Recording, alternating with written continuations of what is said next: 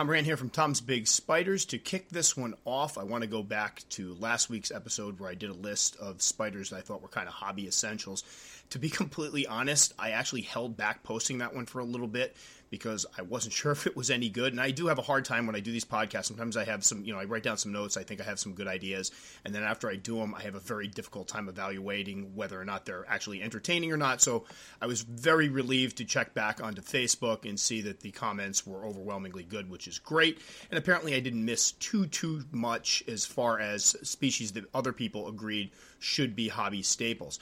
Now, one popped up that I have to agree with. Zach Hess, I believe it is. If I pronounce your name wrong, Zach, I apologize. It's a great podcast as usual. I got to give it to the Armenia slightly over the Cambridgei. That pattern is unreal, and that's when I honestly went back and forth with between the Armenia and the Cambridgei. The Armenia, I have a thing with black and orange patterns. It's just gorgeous, but the Cambridgei are also gorgeous in their own way with those almost greenish tones. So I think that's one that could easily be debated back and forth. However, he also put OBTs are staples to me. Beautiful bright orange color, super hardy, interesting behavior, and not as bad as their name would suggest. And I have to agree, that was one that I thought about including on this list, and it was on the tail end of it, and I kind of forgot to make mention. It was going to be one of those ones like the Cabocla that I thought everybody should have, but people would argue. The one reason I kind of started to leave it off is only because I think a lot of people that jump into the hobby grab them not so much because they think they're beautiful spiders and they're interested in the behavior, but they hear about their, legendary ornery attitudes. And I especially get a lot of people that'll email me going, "Hey, Tom, I'm new to the hobby. I saw your list of beginner species. I have to ask, though, I'm thinking I really want an OBT." And I get that one all the time.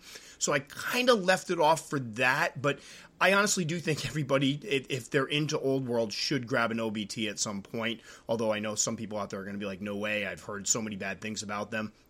I lucked out wherein mine is actually very well behaved. We haven't named her yet, and we're thinking about giving her an ironic name like Sunshine or Sunny or something, because she's just this little ball of fire, but she's really laid back and tame overall. So that would be a species, honestly, I would think, at least for people that keep Old Worlds, I'm always going to have one in my collection. So to me, it's an important species. And obviously, as I mentioned before with these lists, it's up to the individual. However, I do think that is one that everybody, a lot of people own them, and I do think they're kind of a staple of the hobby. Unfortunately, several years ago, they seemed to lose a lot of popularity, I think, in an effort to keep them out of the hands of people who are just beginning, because I do believe in most instances, they are not a good beginner species. They have a lot of good things going for them, like they're bulletproof with husbandry. They're easy to grow up, but the attitudes can be a bit much, and they will strike and bite if threatened. I do think that makes them not an ideal beginner species, but I think what happened is a lot of people in the hobby basically demonized them, and then the general consensus for a lot of people, like if you went on arachnoboards and stuff, was, yeah, they're not even that good looking anyway, they're boring, this, that, which I don't agree with at all. If you like the color orange and you like bright, beautiful spiders, they are definitely gorgeous species. And some of the people I've talked, my buddy and I, Tim Millwood, have talked before about the fact that we both keep ours in more in containers with more depth and give them a little more space, almost like a semi-arboreal setup. And if you give them a little extra room, they seem to do quite fine, and they will more than likely retreat than stand their ground. That's not to say there aren't mean specimens out there. Obviously, if a species gets a reputation for being this mean and ornery, there have to be some nasty ones out there. However, I can say that I used to watch YouTube videos on these guys all the time, and it would be some kid that had it in a little plastic shoebox that was about 4 inches deep on their floor, and when you ripped the top off, it would pull up all the webbing, and the spider would obviously go a bit berserk. And that would kind of be the equivalent of me being in my room and having somebody rip the roof off my house. That would freak me out a bit too. So yes, Zach, I do believe OBT should be on that list. It was supposed to be on that list. I have my notes from last week in front of me, and it was on the bottom, and I must have missed it. But I agree that is one as well. And then I believe somebody else also talked about Nandrew Tripepi, and that's another great species as far as I'm concerned, and one that I kind of toyed with. That was Helen Patterson. Hey, Tom, another great podcast. Thank you, Helen. I agree with your list. There's one species I would add. This is the Nandrew Tripepi. This is one of those ones I put in there with the Bumba Cabocla that I don't understand why more people don't keep. They are just gory, like there's just nothing like them out there. Big fluff balls. Mine has probably the most personality of anything I keep. She's a strange little nut where she'll be in her cage when you open her container, but then she's the one that sometimes when I open up will run right out to the edge and just kind of wait for me to drop something in. She never goes over the edge. And whether or not she recognizes I'm dropping food in or not is definitely up for debate. I'm not sure, but it is definitely interesting behavior. She's kind of skittish, but kind of not. She'll run away. She'll turn around, stand her ground, never get a threat posed from her. She never kicks a hair, and just a cool species. So Helen, that is another one that I think I kind of miss. And I think one of those ones, maybe one of these days I'll do a list coming up of just species that some people overlook that I think need a second look, because I definitely have a bunch for that one. So again, thanks so much everybody that chimed in. I got to go back afterwards and answer my comments. I back to school, just so everybody is aware, and this part of the year is incredibly busy for me. The prep leading into the school year, trying to get my materials ready. The type of teaching I do has a lot of paperwork and reports and stuff like that. So this time of year is very, very busy for me. So I'm going to try to keep the podcast rolling. I haven't missed one yet. I had that one more, it came out Monday, but close enough. And we're going to keep going with these. But some people have responded about the fact that I haven't posted a video in a little while. Don't worry, I'll be back. It's just got to the point where I have to kind of prioritize where I'm going to spend my time. So I do think this will be fun going ahead to kind of address some of the comments we get on these to start these podcasts off, so it's a little more interactive. So moving ahead to start off this one, as far as new material is concerned, something that came up recently twice, and I've addressed it in the past, but I think I'd spend a little more time on it. Somebody messaged me about the way I kept one of my Chilobrachys species. I gave it room to dig, and all my Chilobrachys have plenty of room to burrow and dig because that's where they're most happy. They're Asian fossorial species that they like to be under the ground, moist substrate, all the whole 9 yards. And somebody responded on one of my videos, I don't understand why you give them so much dirt. You're obviously not going to get to see them very much. I only give mine a couple inches of substrate and a hide, and then they web up the rest of the enclosure. And then we kind of went back and forth a bit, and I said, well, how is yours behavior-wise? And he's like, oh, mine's a nut. Well, mine aren't. And part of that is due to the fact that they are a species that wants to burrow. Obviously, tarantulas are adaptable, and I got a funny feeling in the wild that if they can't find a proper space to burrow in, they will just create their own burrow through webbing. So that is, I would say it's probably natural behavior. But I always find that with my tarantulas that want to burrow, I want to give them enough space to do the burrowing, to make their burrows to feel secure. Now, the downside of that is with these species, I'm not going to see them as much, and I'm totally okay with that. If I keep a fossorial species, I don't expect to see it all that much. But there has been quite a few times over the years where people have contacted me and said, hey, you know what, I'm going to keep such and such a species. I know they like to burrow, but I want to be able to see it, so I'm only going to give it a little bit of substrate. What do you think about it? And again, there seem to be different trains of thoughts on it. There are people that keep some of their fossorial species in shallow substrate with hides and let them web so they can see them more often. My theory on the matter, or my take on the matter, is I want to keep them as comfortable as possible. I want to give them the conditions most like what they see in the wild, especially with defensive, potentially defensive old world species. It makes sense to me to give them a setup that's going to allow them to be comfortable, to not feel threatened every time you open the enclosure, and that's what we talked about a moment ago with the OBT. That's like a species I think that a lot of people keep terrestrially when you want to give them more space. So personally, I don't agree with the notion of purposely adjusting how a tarantula should live just so you can see it more. This hobby is such that we're taking care of animals, and the whole point of the Tom's Big Spiders thing, why I do this, is to try to give people the correct care information on how to take care of them. And I really don't agree with ignoring how they should be kept so that it benefits us in the hobby so that we can, quote-unquote, see them more, see them out more. When you get into the hobby, one of the things you start learning when you do your research is there are 3 basic types of tarantulas, and you can count 4 if you want to go semi-arboreal, but there are the terrestrial, the ones that pretty much stay on the surface and might hide under a log or something. There are the fossorial species, or the burrowing species that need some substrate, deep substrate, and want to burrow. And then there are the arboreal species, the ones that want to be off the ground. You have to set something up that they can kind of go off the ground like they would be in trees, or up in the root of a tree or in a bush or whatever it may be. And then you can talk kind of about the semi-arboreal ones, which are the ones that you need a little bit of room off the ground, and they will probably supplement with some webbing and such. But that's about it. And when you start learning about tarantulas, you want to recognize which species is which so you can set it up correctly. Now, ignoring that just doesn't seem right to me. So it's funny because with the fossorial species, we're more inclined to give them, shallow substrate so that we can see them more. You don't normally hear people go, you know what, I have this arboreal species. I know it wants to be off the ground, but I really don't want to see it on the side of the enclosure, so I'm just going to give it a terrestrial setup. Most people won't suggest that, and if somebody did, they'd be jumping all over them. However, it seems to be a little bit different with the fossorial species, and I do think it's because of their propensity to adjust. If you don't give them enough substrate so they can feel comfortable in their dens, they will basically web the snot out of the enclosure, which can be attractive to somebody keeping these. If I've got a like right now, my Chilobrachys species, Chilobrachys guangxiensis, is in about 7 inches of substrate. I catch her out every once in a while, maybe, twice a month or so, if I'm lucky, maybe even less. And when I do, it's like an event. It's like, oh my gosh, my girl's out. This is great. Most of the time, I just see her front feet. That's totally okay with me. Now, if I took her out of there and put her in something that was more shallow, maybe a couple inches of substrate and just a hide, she would likely web the entire enclosure up. Right now, there's a little bit of webbing. She has 2 entrances to her burrows. There's a little bit of webbing there, and that's about it.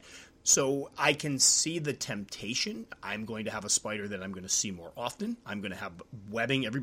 Most people love to see the webbing. It's just very cool.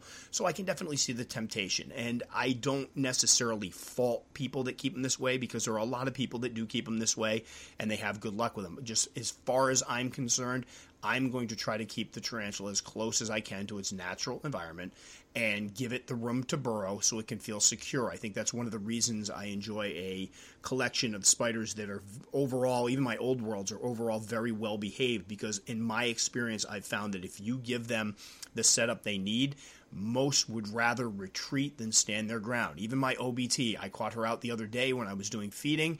She immediately shot. I got her in the semi-arboreal setup. She shot behind her little piece of cork bark and hid. She didn't want to stand her ground.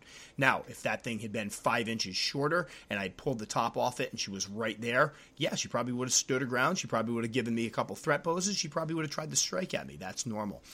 Same thing with the Poecilotheria. We talk about those all the time. I found that those will like to hide. If you let them hide, they would much rather either flatten and use their natural camouflage to hide themselves and conceal themselves, or go hide behind something than stand their ground and give you a threat pose or try to bite. So I think, personally speaking, I'm not a fan of, myself, I'm not going to judge other people. You do what you need to do. I'm not a fan of adjusting a tarantula's setup just so that you can see it more often. I think I alluded to before, somebody contacted me, they had bought a Phormictopus auratus, and they were upset because it was about a 1.5 inch sling / juvenile, and it was burying itself and not coming out, and he wasn't seeing it very often. And he's like, you know what, I took the whole thing out, I gave it like a 1/2 inch of substrate and a hide, and now I see it all the time. And I don't agree with that at all, especially when slings are involved. You want the slings to have the best care possible. Most sling species I've had, the slings will actually burrow and stay burrowed, but most of them will outgrow this behavior once they hit a certain size. So, for example, my Phormictopus auratus, they were burrowed the first year I had them for the most part until they hit about 3.5, 4 inches or so. Now they're both out in the open. So, again, I think personally for me, this comes back to the hobby requiring patience. If you're not a patient person, this might not be the hobby for you. Not being able to wait out a species like Phormictopus that grow very quickly. I mean, I say the first year, it was probably the first 6 months or so they were buried and then were out and about. I've had Phormictopus species go from about 1 inch to 4.5, 5 inches in a year, no problem. So if you can't wait 6 months for your spider, even though if it's going to mean it's healthy, it's happy, it's secure, if you can't wait 6 months for your spider to outgrow its burrowing behavior, you're going to have a rough time in this hobby, quite frankly. And I do think that's one of the issues I see with people that get into it, is they lack the patience to set these guys up the way they need to. They lack the patience to go through things like pre-molt and things of those natures and fast. It's something you got to kind of be aware of before you get into the hobby, instead of just getting into the hobby and realizing, you know what, I have no time for this. That a lot of these guys can live quite some time, and that means slow growth rates, and that it can take you a while to get a large tarantula. And some of them like conditions that don't necessarily make them the most visible pets. And you've got to be aware of that, and you've got to kind of weigh, do I want this species? It's like when people want the cobalt blues. You hear that. I get that all the time. That's one of the species that seems to draw a lot of people to the hobby. And when I try to explain them, if they're kept correctly, you're not going to see them that much. They don't seem to get it. I was validated recently where somebody picked one up about 6 months ago, was like, yeah, you weren't kidding. I've seen this thing like twice now, and I've gotten other spiders that I see more visible, and they'd gotten some new worlds, as a matter of fact, that they were incredibly pleased with because at least they get to see them all the time. So again, this is a hobby that demands patience. I think that it's important that we don't ignore how we're supposed to keep things and adjust things. It should always be for the good of the spider. That's the way I think of it. If you're going to do something because it's going to benefit the spider, then I'm all for it. I've spoken a lot about my P. muticus and how I've discovered that some of them, if given too much room to burrow, will actually seal themselves up, not come up to eat, and can actually starve to death. And since I posted that video a couple of years ago, a lot of people have come forward saying they have seen the exact same thing. So that's one where we end up adjusting what we would think was the normal conditions for keeping them. For example, the general consensus years ago was you give them as much substrate as you can. I've seen people like, you got to give them at least a foot of dirt. Well, I guess that works for some, but others, you'll have a spider that will go all the way down to the bottom. It'll seal up its burrow. It won't come up to drink. It won't come up to eat, and it'll eventually perish because it's not getting what it needs. So that would be a situation in which we would adjust how we keep the tarantula in accordance to something that will help the tarantula. We're not doing it because, hey, I don't see my P. muticus, I want to see it more, so I'm going to give it a smaller enclosure. We're basically going to say, no, you know what? This is going to actually help my muticus. I want to make sure that it gets everything it needs, so therefore we're going to adjust the situation a bit. But as far as doing it just so we can see it, I'm not a fan of that. Again, I'm not going to get into a debate for people that keep them that way. If you have success with it, more power to you. And again, they will web. They will make do with what they have. They are adaptable animals. It's just not what I choose to do. So I basically, when folks ask me, do you think you should adjust it? My answer is personally, I wouldn't do it. I kind of encourage them to do some research and find out what the tarantula really needs. And then if they decide to keep it on shallow substrate, I usually recommend they find somebody else that has done the same thing and ask how it's gone just so they know what they're aware of. I mean, one of the big issues with that is you may have a more defensive spider because every time you pull the top off that thing, for the ones that web up a lot, they usually go right up to the top. You're going to have your little, fanged jack-in-the-box that's just waiting to go at you not because they want to hurt you, not because they're being, aggressive is the word people throw out there that I don't think is correct. They're being defensive. They're defending their territory. So that's my thought on those. Feel free to chime in if you are somebody that keeps, and I'm not going to judge. If you're somebody that keeps them showered, just let us know how it goes, what species you do it with. I'm always happy to listen to different ways of doing things and hearing different information. So I'd love to hear from anybody that does keep them this way and find out what they have experienced as far as behavior. So next up, I've realized this week, and it was kind of an interesting interaction with somebody on my YouTube channel, that I apparently have an issue dealing with trolls. Now, let me explain what I'm talking about here. I had somebody come on a video, I believe it was on B. Hammerai. At the time, it was a care video for B. Smith. It was B. Smithy at the time. And somebody came on, and in the video, I mentioned the fact that some folks think that they might be capable of living to 40 years old. I didn't say they live to 40 years old. I didn't say your spider is definitely going to make it to 40 or over 40. I mentioned the fact, and this is honest to gosh truth, that many folks believe that these spiders can live to 40. I thought that was an interesting point and something people should be aware of, because we haven't been keeping spiders all that long. A lot of the ones that were in the hobbies in the 70s and 80s were wild-caught specimens that were already young adults or adults when we got them, so there's no way of knowing how old they were. And some of those specimens have gone on to live 30 years. So you figure even if the species, when you pulled it out of the wild, was 8 years old, that's a 38-year-old spider. That's almost 40. Well, anyway, somebody came on, and I should have known it was probably a troll, but they're like, 40 years, LOL, try 20. Now, I'm sorry, I have a tarantula here right now that's going on 23 years old. It was a Grammostola rosea or Perteri, whatever one you want to call it. And when I picked her up, she was already about 4 inches and a wild-caught specimen. I know the guy told me it was wild-caught. He had picked it up. So you have to figure, for a G. Perteri or rosea to go from a sling to 4 inches in the wild, I'm going to go conservatively at least 7 or 8 years. Now, I have a G. Porteri sling right now that I got at she was about a third of an inch or so. It's been 5 years, and she's 1.25 inches long. And that's with optimal conditions, good temperatures, no cold snaps, constant feeding. That's as big as she got. So you can do the math there. This spider is easily 30 years old in my estimation. I can't obviously prove it. Maybe she had super growth rate when she was out in Chile back in the day, but I'm guessing she's at least 30 or older. So to say they only live to 20 is ridiculous. There's lots out there. Somebody had a Lasidora parahybana that was 24 years old when it died. I've heard people that had Brachypelma albopilosums that were easily 30 years old. So right off the bat, as far as I'm concerned, I'm willing to debate anything, but this person is wrong with the 20 years old thing. So, like a ding-dong, I go on and decide to go, all right, you know what, maybe they're just misinformed. People are going, no, there's no way. Because when I tell people how long I've had my queen for, my G. Porteri, G. rosea, they don't believe me at first. Like, how could it live that long? I'm like, I'm telling you, I've had it. Billy and I picked it up when we first moved out. We still got it. So I thought maybe it was something like this. So I tried to explain what I just said, the fact that people have had specimens that live, later, and some have had ones that are 30, 35, 40, and the guy comes back with, yeah, but I said 30 or 35, and the guy came back with, yeah, but that's not 40, ha, ha, ha.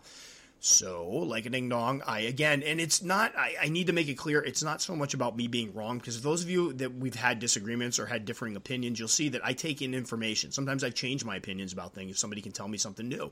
I don't have a closed mind when I go to stuff. However, I do feel like there are things called facts that are inarguable. I know we live in a day and age where we can have alternative facts and, people can report different things and supposedly both are true, but there are certain things that I believe are proven and that's it. We know for a fact they can live to 30 and over. We know for a fact they live over 35. I believe there was one out there that made it to 40, but I don't believe that it's unrealistic to say they could make it to 40, which is what I said. I also know that they live over 20. And I teach for a living. And I think I realized the other day, because what I should do with people is go, oh, thanks so much, and just go on or not even bother answering it. But for me, this is like teaching a class and having a kid suddenly raise their hand. And, I say 2x is 8, and they raise their hand and they go, well, no, actually, it's 16.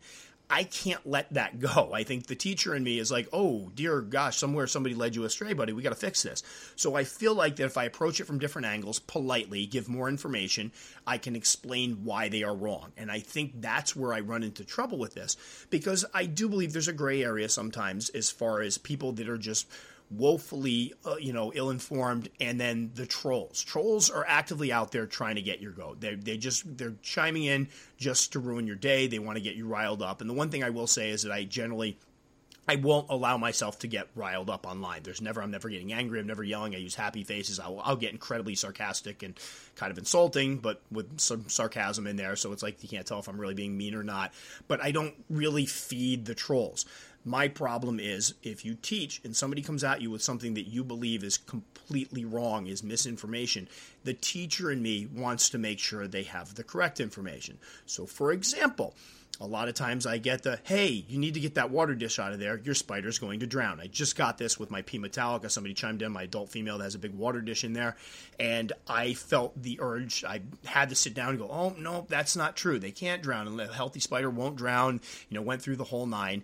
And in this instance, she was like, oh, gosh, I never realized that. I'm going to start putting in water dishes with my tarantulas. It was awesome. It's exactly what I want. It's exactly why I do this.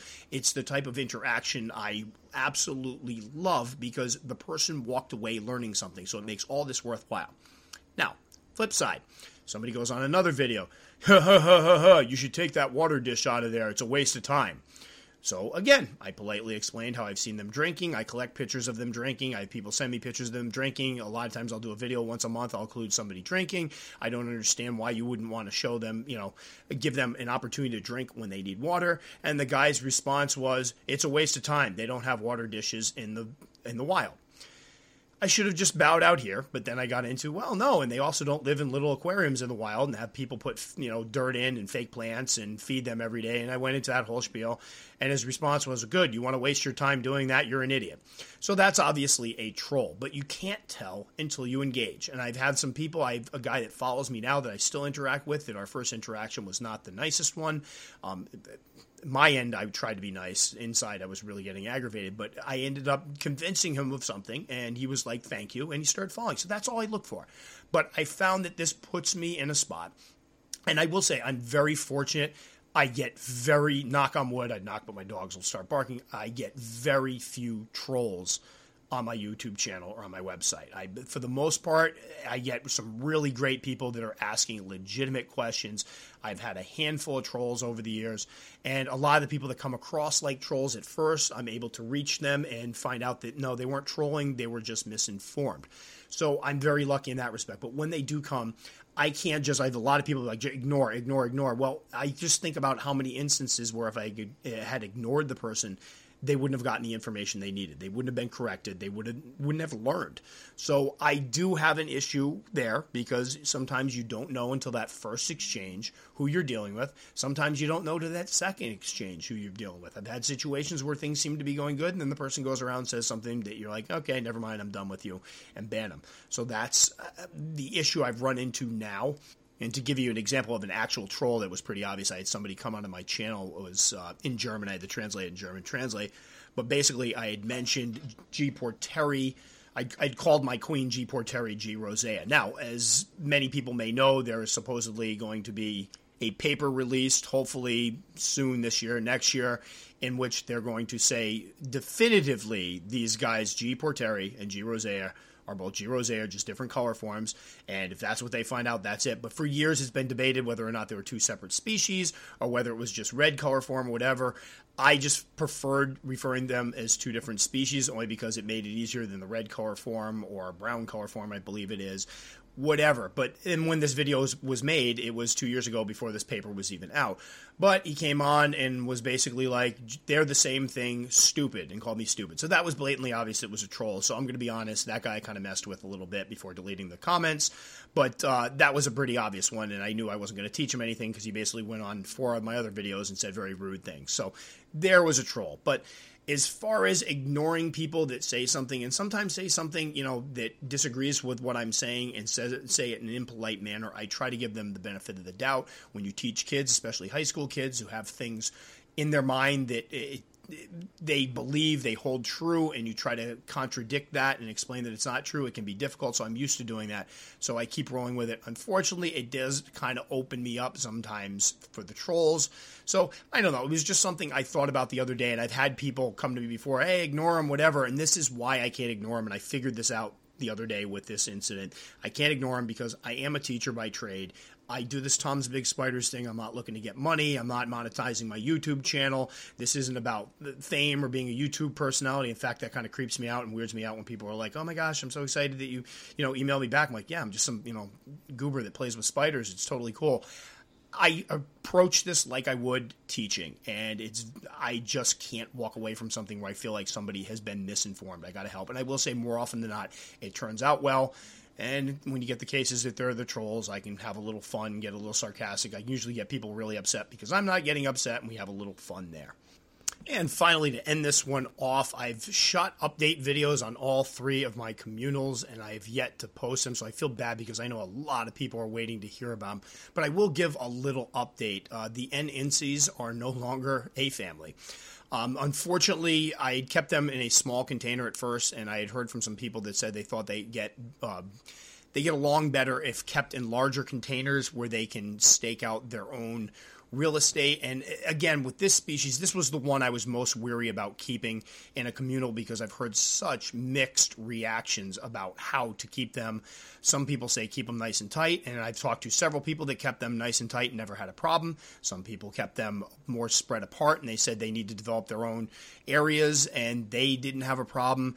What happened was I moved them into a larger enclosure, gave them their own hides, and 4 of them basically set out. 2 of them were in one spot, and 2 of them set out in 2 different areas. And what happened is within about a week, I came in to feed them one day, and I found 2 of them locked in a death struggle trying to eat each other. So I managed to split those 2 up, which was not fun. Luckily, one of them kind of ran off quickly while the other one was kind of holding onto a leg, and I got them apart, and then they were separated after that, and they're doing fine now. But I do think with this species, it seems like the best chance you're going to have at keeping a successful communal is to have a mom that has a sac and keep the sac mates together. And even then, it sounds like the majority of them will probably live. But unfortunately, there will be some cannibalism. Although this is one of the species we have observed in the wild living communally, it does seem like they can have some issues and that predation is a natural part of their community. Unlike the Balfouri, which it seems like they don't predate on themselves on each other very often, these guys will do it. So again, after that, I decided it was no longer, I didn't want to end up with just one fat spider, so there are now 4 separate containers with my INSEE in it, and they are doing well. As far as my Poecilotheria metallica, those guys are also doing quite well. All of them are still alive.